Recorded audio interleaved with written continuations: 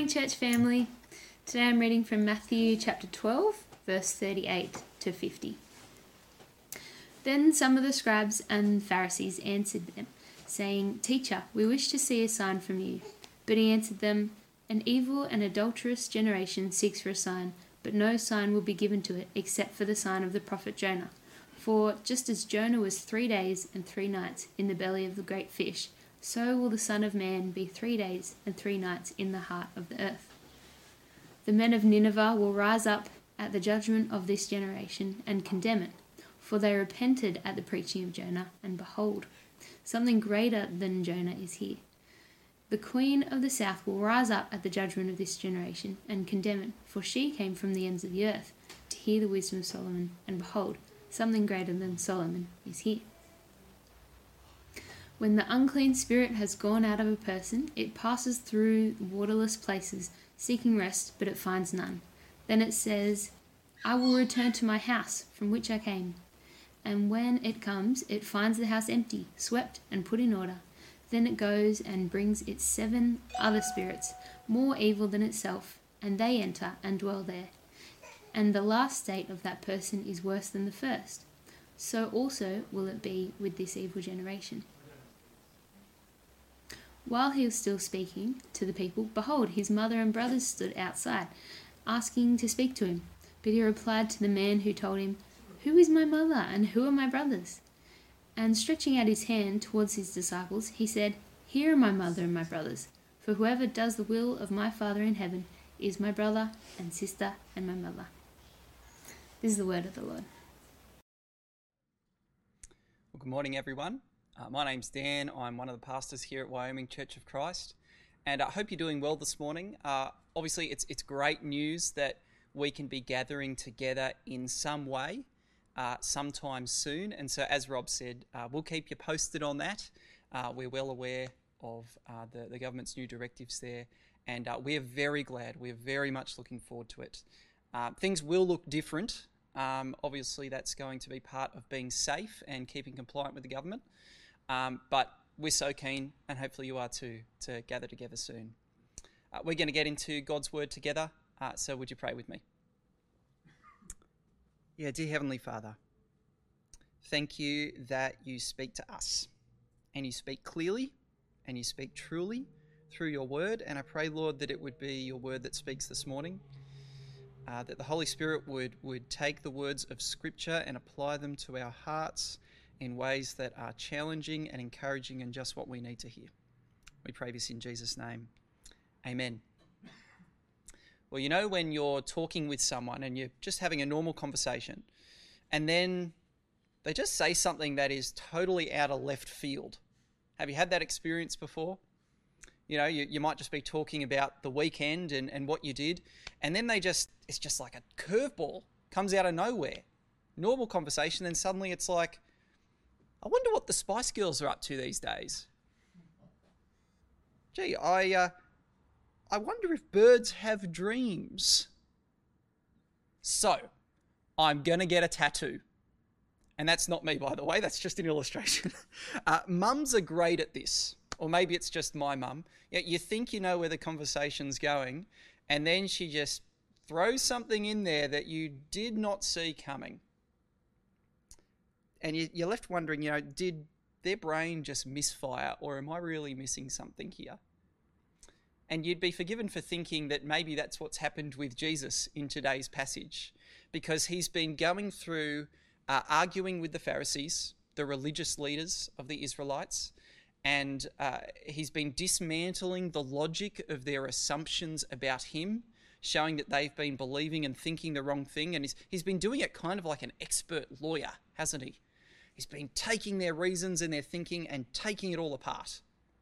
And then, all of a sudden, what feels like totally out of left field, he starts talking about demons in the desert. There's a demon that's come out of a person and now it's wandering through the wilderness. And then it comes back with 7 other demons. And there's talk of empty houses and wicked generations. It all just feels kind of out of left field. What is Jesus talking about here? Why does he suddenly start talking about demons and spirits? Well, today, that's exactly what we're going to figure out. If you're confused about this part of the Bible, then by the end of today's sermon, you'll have a clear answer on what Jesus is talking about here. If you're someone who's curious about things like demons and spirits and how this all works, then if this has piqued your interest, there'll be a clear answer to that as well by the end of today's message. And if you're someone who's heard all this and you're thinking, I just don't get how this is relevant, well, there'll be a clear answer for that as well. So jump in with me to Matthew chapter 12, and we're coming in at verse 38. Oh, sorry, actually, we'll come in a bit later. At verse 43, that's kind of where this weird part begins. So Matthew chapter 12, verse 43. This is kind of the verse where things take a left-hand turn. And it's worth just trying to get our bearings first. Jesus has been arguing with the Pharisees, as I said. And do you remember what started their argument? This was last week. Do you remember what started their argument? What started their argument was actually a man who came along and Jesus healed him from demonic oppression. Take a look back at verse 22.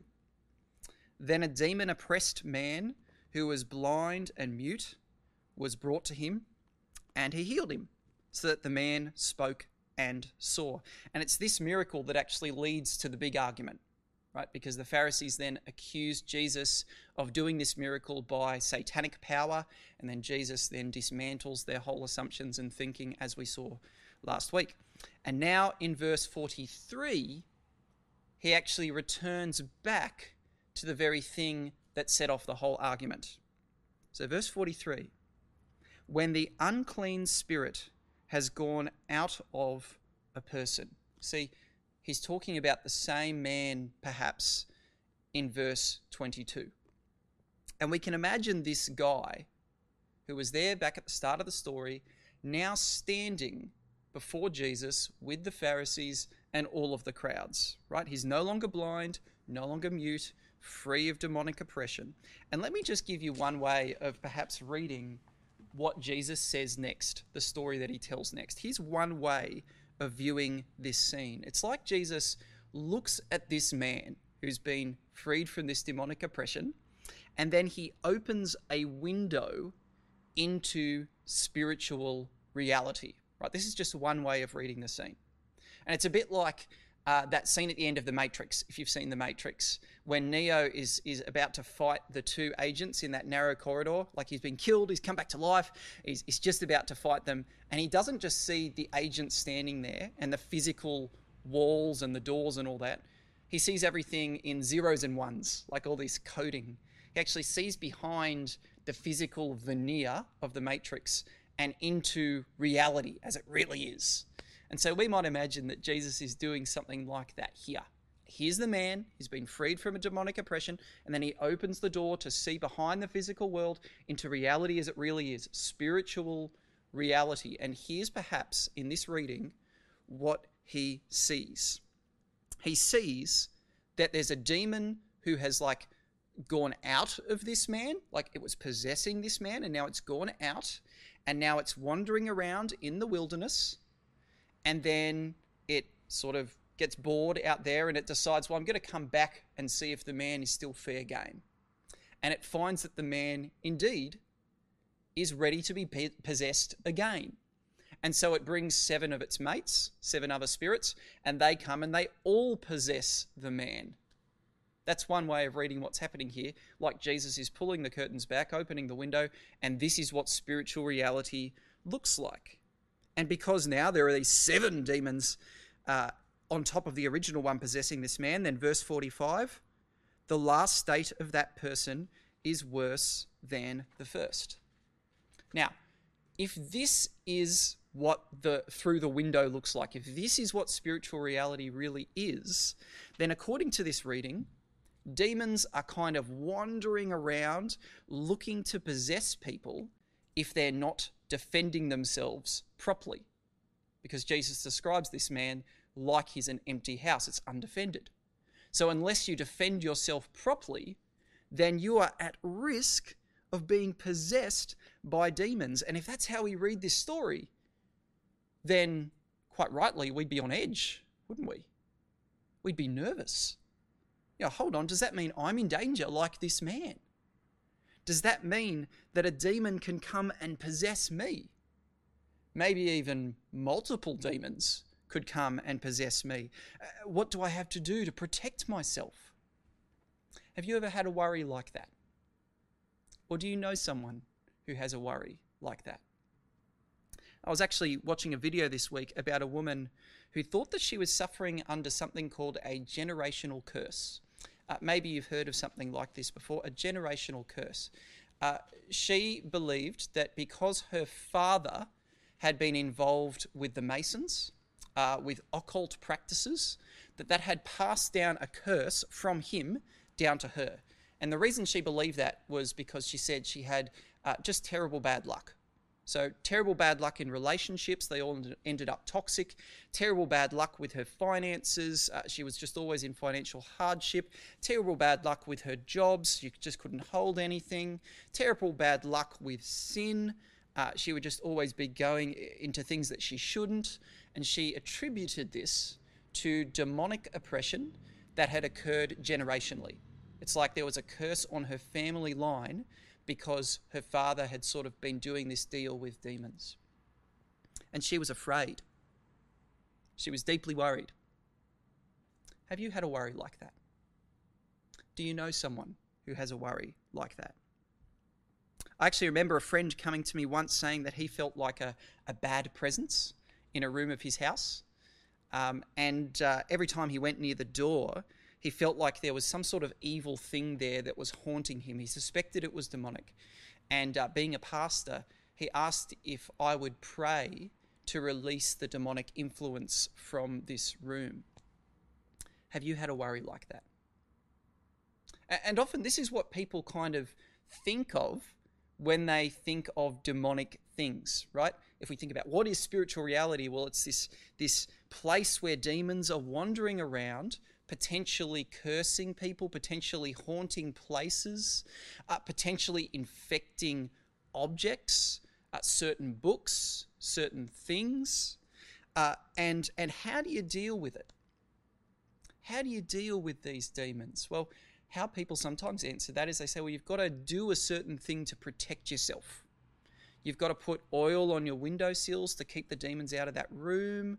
You've got to plead the blood of Jesus Christ over yourself, over your loved ones, over your house. You've got to hold up a Bible. You've got to quote a certain verse. You've got to pray a certain prayer of deliverance. This is the way in which you protect yourself.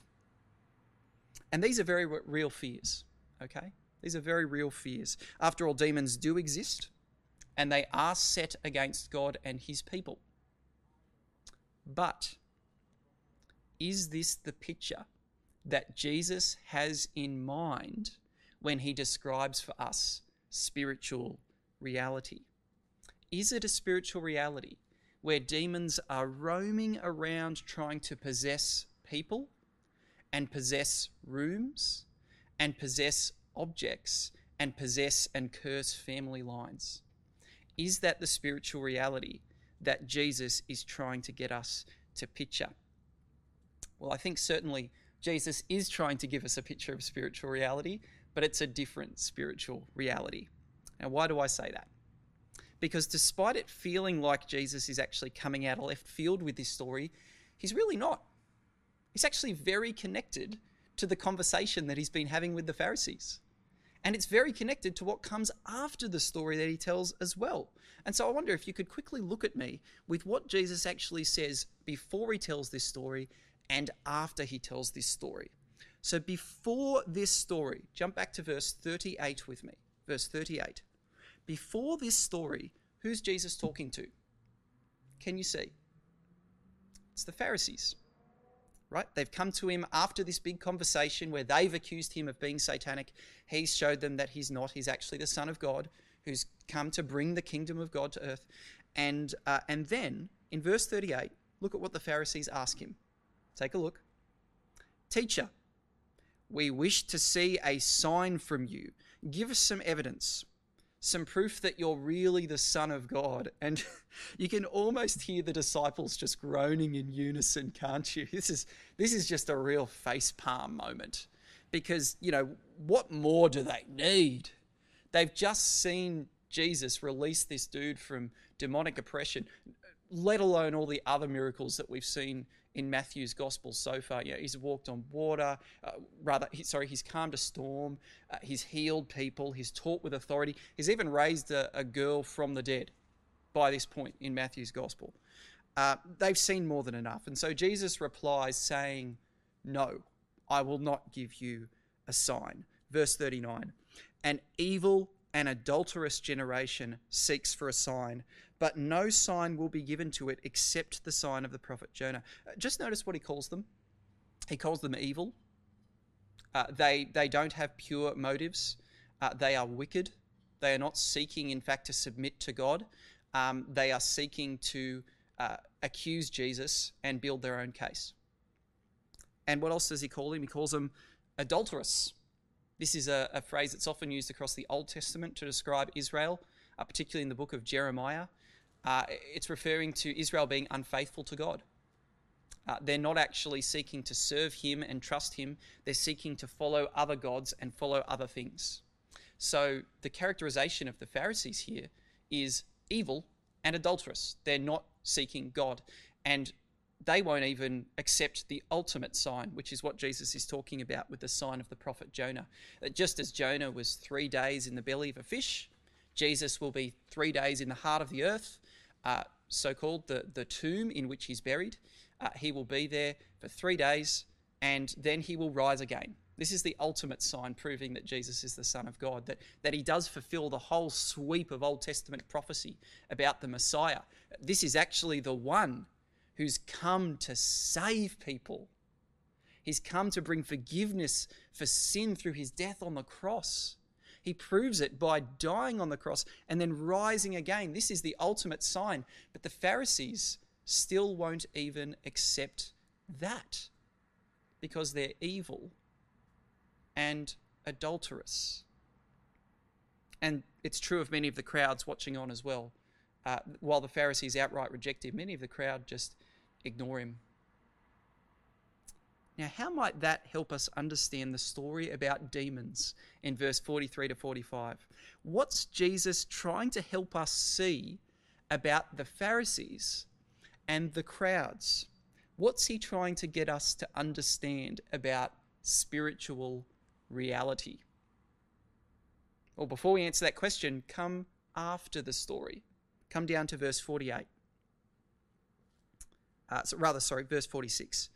While Jesus talks about the demons, his family turns up. So there's his mother Mary, his younger brothers, and they demand to speak to him. And then we come to verse 48, and Jesus actually turns their request around.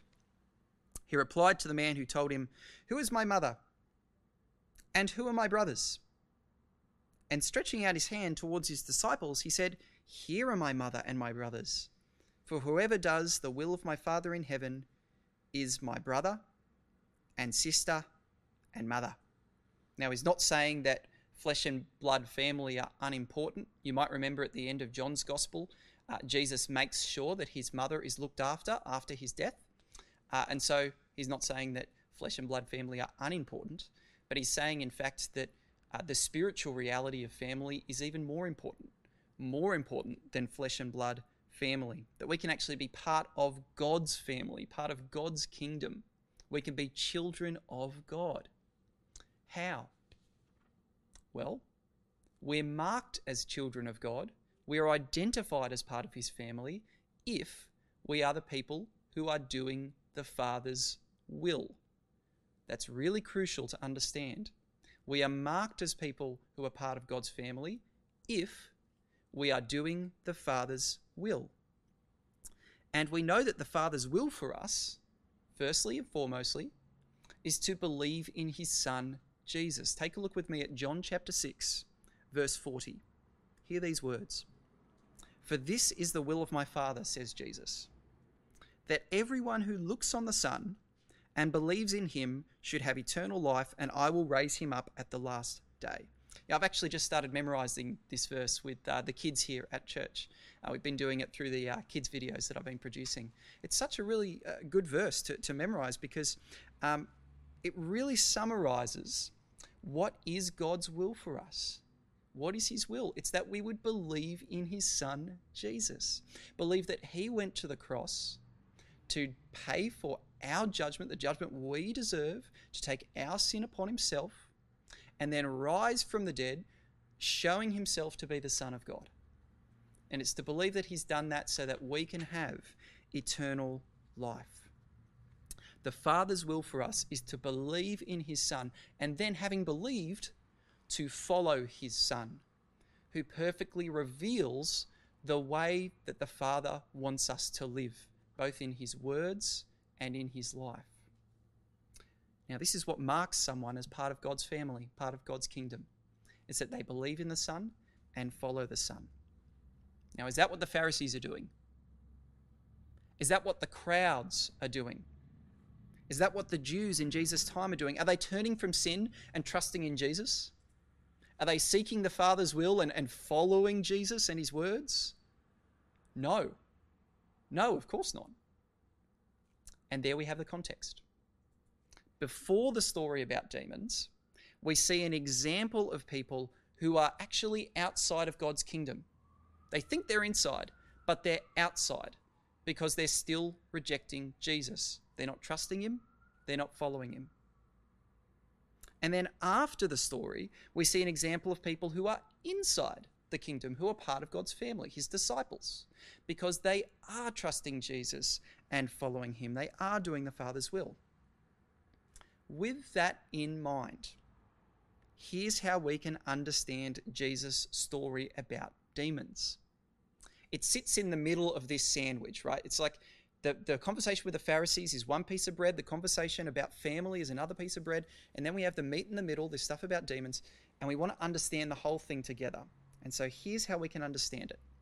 It is indeed about spiritual reality, but not a reality where demons are roaming around constantly threatening to possess objects and rooms and family lines and even people.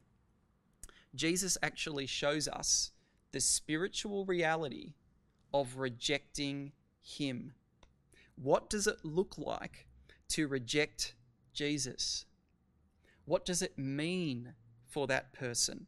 See, this isn't so much a manual or a workbook, an instruction book about how to understand demons and avoid them. This is actually more like a magnifying glass that's held up to the spiritual condition of those who reject Jesus.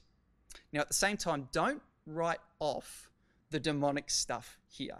Jesus is talking about very real things when he talks about demons. Satan certainly is at work, and he's at work in the world today.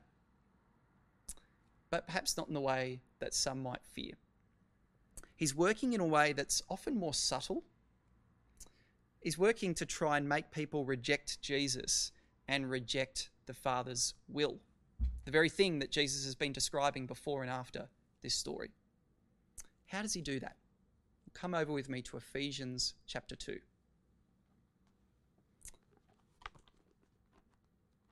The main way that Satan works is actually through the ways of the world, the culture around us, and the sinful nature within us. Take a look with me at Ephesians chapter 2, verses 1 to 2. And this passage actually describes the spiritual condition of every single one of us if we don't trust Jesus. Here's what it says. And you were dead in the trespasses and sins in which you once walked. Just notice what it says straight away. First verse comes right out and says it. Without Christ, we are dead. We are dead in our sins, our rebellion against God. And this is the sin in which we once walked. Doing what? The sin in which we once walked, following the course of this world. So following the values, the thinking, the attitudes, the ideologies of the world around us. This is what it looks like to be dead in sin. It's following the ways of the world rather than the Father's will. But then look at the next part. In choosing to walk in sin and the ways of the world, who are we really following? What's it say? We are following the prince of the power of the air, the spirit that is now at work in the sons of disobedience. This is Satan. It's actually describing Satan. Satan is the one we're really following if we choose to reject the Father's will. So picture it like this, all right? Imagine that Satan is like a fisherman. So here he is with his fishing line, and he drops his line into the water. The hook is like the ways of the world. This is how he catches people. It's using the ways of the world. And the bait is our sinful nature. This is what actually attracts us to the ways of the world. It's the sinful nature within us that wants to go against God. And so we might follow our sinful nature in embracing the ways of the world, but in so doing, we're actually hooked on Satan's line. He is the one that we're actually following. Now, obviously, this doesn't capture everything, right? One illustration can't do that because Satan isn't just waiting there with a line. He's more aggressive than that. He's more on the offense than that. And sometimes he does target some people more than others, particularly those who are deciding to really follow Christ, right? So there's some things that this illustration doesn't capture, but it does capture the normal way in which the scriptures describe how Satan works. He works through the ways of the world, trying to ensnare us by leveraging our sinful nature. So what does it look like to have Satan working within us? It looks like taking the bait. It's when we follow the ways of the world around us as opposed to God's will, and we say, hey, that looks pretty good. And then we give into the sinful nature within us. And if that's us, then verse 3 actually describes us quite well. It means that we live in the passions of our flesh, the sinful nature, carrying out the desires of the body and mind. So they're not just Satan's desires that he puts in us, they're our desires. We're responsible for them. And we are by nature children of wrath, like the rest of mankind. This is what it actually looks like to be controlled, oppressed, driven by Satan. It's following the passions of our sinful nature, hooked, as it were, by the ways of the world, and dragged further and further away from God towards his righteous wrath and judgment. This is how Satan works, generally speaking. And so come back to the story that Jesus tells. We'll try to make sense of this scene now with all of this in mind. Verse 43. When the unclean spirit has gone out of a person, it passes through the waterless places seeking rest, but finds none. Now, what does Satan want to do? Is he content to leave people alone and let them just come closer to trusting Jesus and doing the Father's will? Yeah, no, of course not. Evil's intention is always to enlarge itself. As we saw last week, Jesus has put Satan on the ropes with every miracle in the Gospels, and then he delivers the knockout punch at his death on the cross and his resurrection, but Satan is still stumbling around. He's still trying to fight even though the fight is over. He is always trying to gain more ground. He's always trying to enlarge his influence. And so even though Jesus has disarmed Satan at the cross and his defeat is certain, he's still prowling around, seeing who he might devour. He still has his line in the water. He is not content, as it were, to merely wander the wilderness. And so in verse 44, we have a picture of the person who's in danger of Satan's threats, who's in danger of following the ways of the world and succumbing to their sinful nature, and so falling for Satan's trap. This person is like a house that is empty, swept, and put in order. You know, if you leave a house empty for too long, it doesn't tend to stay in its pristine condition, does it? Just ask any mother who has to look after children at home during the day. If they don't do any cleaning during the day, the house starts to look like a wreck. Or if you, say, go on a holiday and don't have someone house sitting for you, what tends to happen? Well, if you're gone for a week, then, you know, a bit of a smell might build up. What if you were gone for some months? What if you were gone for 6 months or a year? What would you see happen to that house? Well, you would see cockroaches start to move in. You see spider webs start to fill the corners. If it starts to rain and there's a gap in the roof tiles, well, the water might seep in. You might see mold begin to develop. If it really starts going on, then people might notice that you're not at home. You might have people break in and steal. You might even have a squatter move in. This is just a picture, it's a metaphor of how Jesus wants to picture someone who is rejecting him. It's no good just to have your problems fixed on the surface without receiving Jesus, without receiving him as Lord and as Saviour. You know, the Pharisees want to see a sign, right? That's their big problem. They want to see a sign. The crowds around, they want healing. They want Jesus to come and to overthrow the Romans, right? Overthrow the oppressive Roman government and give the land back to Israel. They want their problems fixed. It's no good if those problems are fixed without them receiving Jesus as the Messiah. They would just be like an empty house, clearing out the bad stuff, but without replacing it with what needs to be inside, which is Jesus. Which is exactly the picture that the story gives us at the end. If you leave the house empty, it falls into worse hands. Verse 45, the last state of this person is worse than the first. With all of their problems fixed, they're still further away from Jesus than ever before. And we actually see this across the Gospel of Matthew, right? The crowds, the Pharisees who don't actually receive Jesus as the Messiah, even after he's performed so many signs and healings and helped them in lots of ways and taught them lots of good things, what do? Well, their tension, their hostility against him just grows. It grows from just sort of ignoring to then outright rejecting and then to arresting and betraying and ultimately to murdering. This is what happens. Even if someone's life gets cleaned up, if they don't have Jesus, they only grow more hostile to God. They only want to reject him more. And we see this today as well.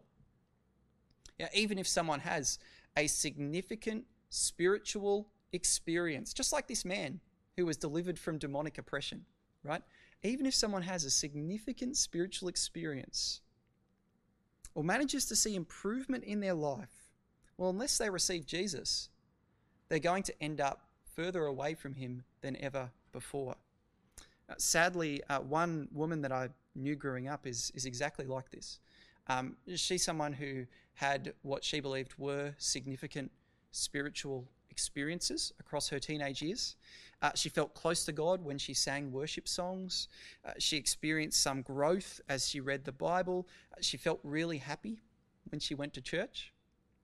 But in the course of time, it became clear that in a number of areas of her life, she wasn't submitting to Jesus at all and didn't appear to want to.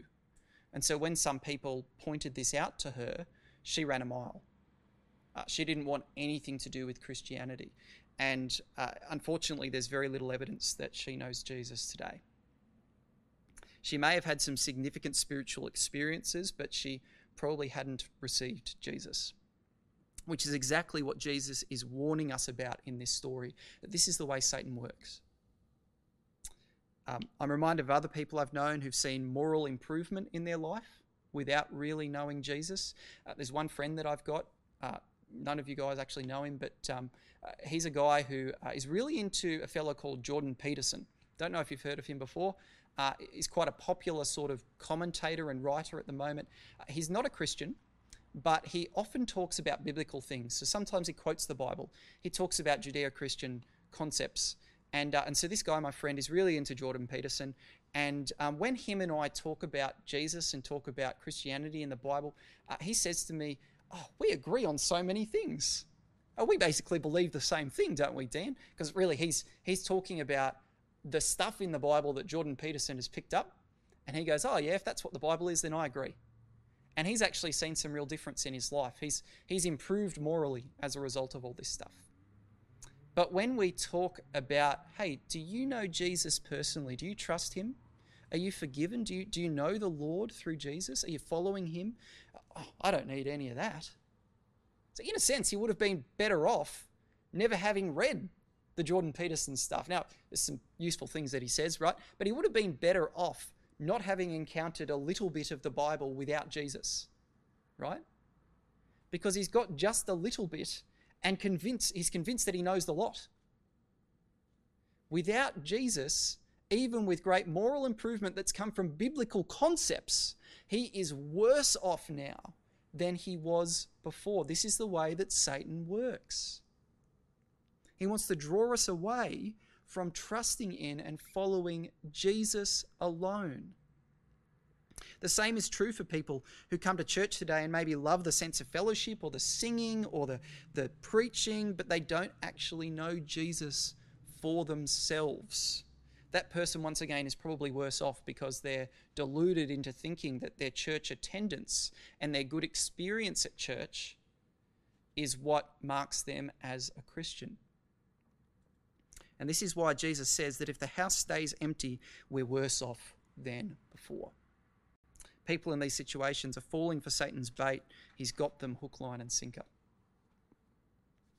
And unfortunately for the Pharisees and many in the crowd, this picture of being aligned with Satan describes their spiritual condition perfectly, which is why he ends in verse 45. And this is a key verse for seeing that this is not just a window into spiritual reality with demons roaming around. This is more of a parable.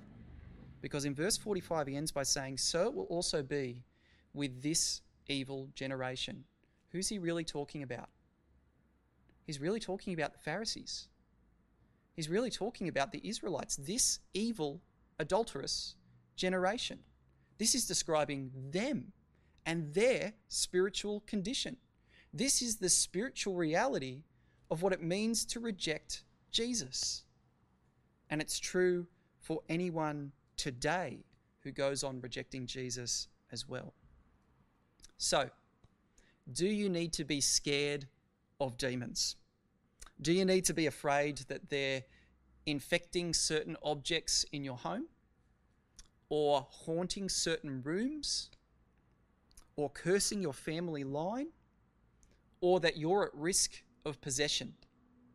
Do you need to put oil on your windowsills or pray a prayer of deliverance? Do you need to plead the blood of Jesus over a space in your home? Do you need to protect yourself from wandering demons? Well, no, not really. Not in the way that perhaps you might fear. Thankfully, it's not a fear that you actually have to hold on to, and you don't need to do any special rituals to stay protected, because this isn't the kind of spiritual reality that Jesus describes. How can you be safe from Satan and his attacks? How can you keep your head even when Satan chooses to attack you? Here's how. Trust Jesus, submit to Jesus, keep following him. This is how you make yourself safe from demonic oppression. Take a look at James chapter 4, verse 7. It says this: "Submit yourselves, therefore, to God. Resist the devil, and he will flee from you." Now, some people take that second half and pull it away from the first half. They go, resist the devil. Oh, that means I've got to do all these special things, and that's how I make him flee. But no, take a look what the first half says. Submit yourselves, therefore, to God. This is how we resist the devil and how he flees from us. We submit ourselves to God by trusting in Jesus and following Jesus. This is the Father's will. Now, if you do that, then Satan has no real power over you. He may still attack you. He may still seek to tempt you. He may still target you, right? But ultimately, he can't do any real damage, because his ultimate weapon, remember, is that hook with the bait on it. And by submitting to God, trusting Jesus, following Jesus, you're saying, I'm not going anywhere near that bait or that hook. I don't want to follow the ways of the world, and I don't want to succumb to the sinful nature. I want to trust Jesus and follow Jesus. And you've just disarmed Satan from his ultimate way of attacking. This is how you can be safe from Satan. Submit yourselves therefore to God, resist the devil, and he will flee from you. And so the question for each of us as we come face to face with true spiritual reality is this: are you overcoming Satan, or is Satan overcoming you? And you can phrase that question in another way. Are you rejecting Jesus, or are you trusting and following Jesus? Now, if you do trust Jesus today and you are following him actively, then look, praise God. That's very, very good news. And you know that you don't need to have an irrational fear of Satan. Right? Be alert to his schemes. Be alert. He can still attack, but you don't need to be alarmed. Be alert to his schemes without being alarmed. You don't need to live in fear. Know that he who is in you is greater than he who is in the world. And a couple of things you might want to do just to help reinforce that to yourself is that you might want to memorize James 4 verse 7. Submit yourselves therefore to God, resist the devil, and he will flee from you. It's a really good verse to memorize, because if you're in a moment where you're really tempted to sin, you're really tempted to follow the ways of the world, or you feel as though there is some kind of satanic sort of targeting or attack on you, you can say, well, how do I actually resist the devil? Submit to God. As I submit to God, then I am resisting the devil and he will flee from me. So memorizing James 4:7 might be a helpful thing to do. I actually know one friend who has a verse like this taped onto his computer monitor, because this is one area of his life where he's really prone to sin. And so he sort of just has this masking tape next to his webcam that says James 4 verse 7. You might want to do something like that in a place in your home, or in a place where you're going to be reminded, not because the masking tape wards off demons, but because the truth of the Bible, holding to the truth of the Bible, following Jesus, is what makes Satan flee. Now, another thing you might want to do is if you're someone who's really struggling with a certain sin at the moment, you're hearing this and you're going, yeah, I'm not actually submitting to God. I'm not actually following Jesus in this area of my life. Well, it may be that Satan is actually attacking you. Now, you're responsible for your actions, all right? You're responsible for what you're choosing to do. You're responsible for taking the bait. But there is satanic drive and attack behind that. And so how can you be free from that? Resist the devil by submitting to God. And one thing you might want to do with that is go and confess your sin to a brother or sister. If you're a guy, go and confess to a brother. If you're a girl, go and confess to a sister. And ask for their prayer and support in that.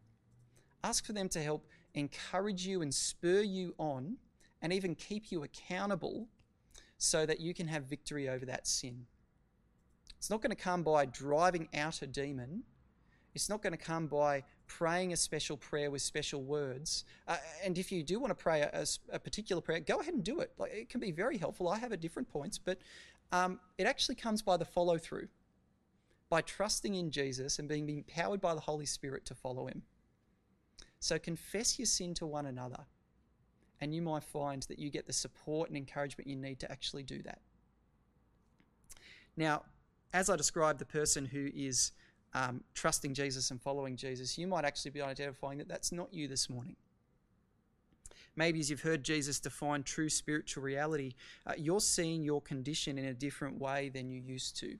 And so maybe you're a bit like the girl I knew growing up who's had some significant spiritual experiences, but doesn't actually know Jesus for herself. Or maybe you're like the other friend of mine who's learnt some stuff from the Bible, but still kind of rejects Jesus as the Son of God. Or maybe you're someone who loves church and looks forward to gathering again, which is great, but you're not actually living to seek the Father's will. Or you call yourself a Christian, but you're so beleaguered by sin that you keep committing and hiding that you don't know if you really are a Christian at all. Look, if this is you, I want you to hear two things from Jesus, and these are pretty well straight from the passage today. Here's the first thing that I want you to hear. You are not part of God's kingdom. You are not part of God's family as it currently stands, and therefore you are in danger. You are not safe.